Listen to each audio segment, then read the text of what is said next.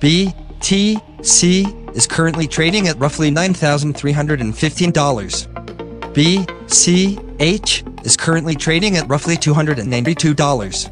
ETH is currently trading at roughly $184. LTC is currently trading at roughly $58. XMR is currently trading at roughly $62. XRP is currently trading at roughly 29 cents. BAT is currently trading at roughly 23 cents. XLM is currently trading at roughly 7 cents. Okay, everyone, I want to take a quick second to talk about Anchor. Anchor is a one-stop shop for recording, hosting, and distributing your podcast. Best of all, it's 100% free and ridiculously easy to use. And now, Anchor can match you with great sponsors who actually want to advertise on your podcast. That means that you can get paid to podcast right away. In fact, that's what I'm doing right now by reading this advertisement. So if you've always wanted to start a podcast and make money doing it, go to anchor.fm/start. The Crypto Corner with your host, Crypto Kid. It is a huge deal. When this baby hits 88 miles per hour, you're gonna see some serious shit. What's up, everybody? Crypto Kid here, and today we have a great lineup of information for your ears. So strap in and let's talk crypto.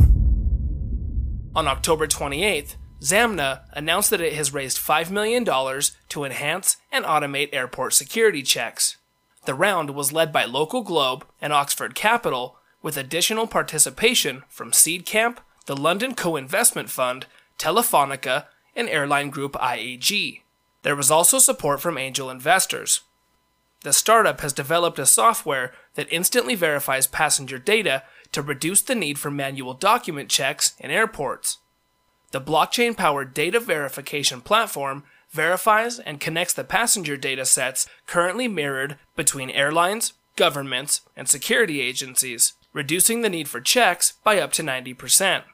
The funding will be used to roll out Zamna's proprietary Advanced Passenger Information Validation platform for biographic and biometric data, which is already being deployed by major airlines as well as immigration authorities. Telegram's new Gram wallet is available to download in test mode as of November 1st. It's available for Windows, Mac, and Linux, and can be downloaded from wallet.ton.org. Users can engage in TON test transactions that are distributed by a special Telegram bot called Test TON Bot, with the bot warning that the test transaction could be delayed at times of high traffic. Users can request between 5 and 20 TON tokens for the test transaction, which hold no value and are for test purposes only. Currently, the test wallet can only accept TON, as it is not indicated whether other cryptocurrencies will be supported. Telegram's plans to launch TON was put into jeopardy when they were sued by the SEC, claiming that the token was the equivalent of a security. Telegram and the SEC have come to an agreement that TON tokens will not be distributed until the court has heard and determined the case, which will take off in February. On October 31st, the Indian state of Tamil Nadu announced they are working on a state-level policy for blockchain and AI technologies. Awaiting approvals, officials expect it to come through soon, anticipating its release in the next 8 to 10 days. Tamil Nadu's new AI and blockchain policies are expected to lay down how the state government can leverage the emerging technologies for service delivery and solving governance issues. The state announced a blockchain platform created by the TNEGA for better e-service delivery to citizens. The platform will enable a predictive system for government service delivery and issuance of various identity certificates without citizens having to apply for it. One of the state's most recent successful use cases for AI has been AI-powered attendance systems for students in 2 corporation schools. The state says they are now likely to roll out that system statewide, as it saves close to 45 minutes each day in the attendance process. A global blockchain-based carbon exchange was launched on October 30th, offering a marketplace for stakeholders in the transportation industry to trade securitized carbon emissions in the future.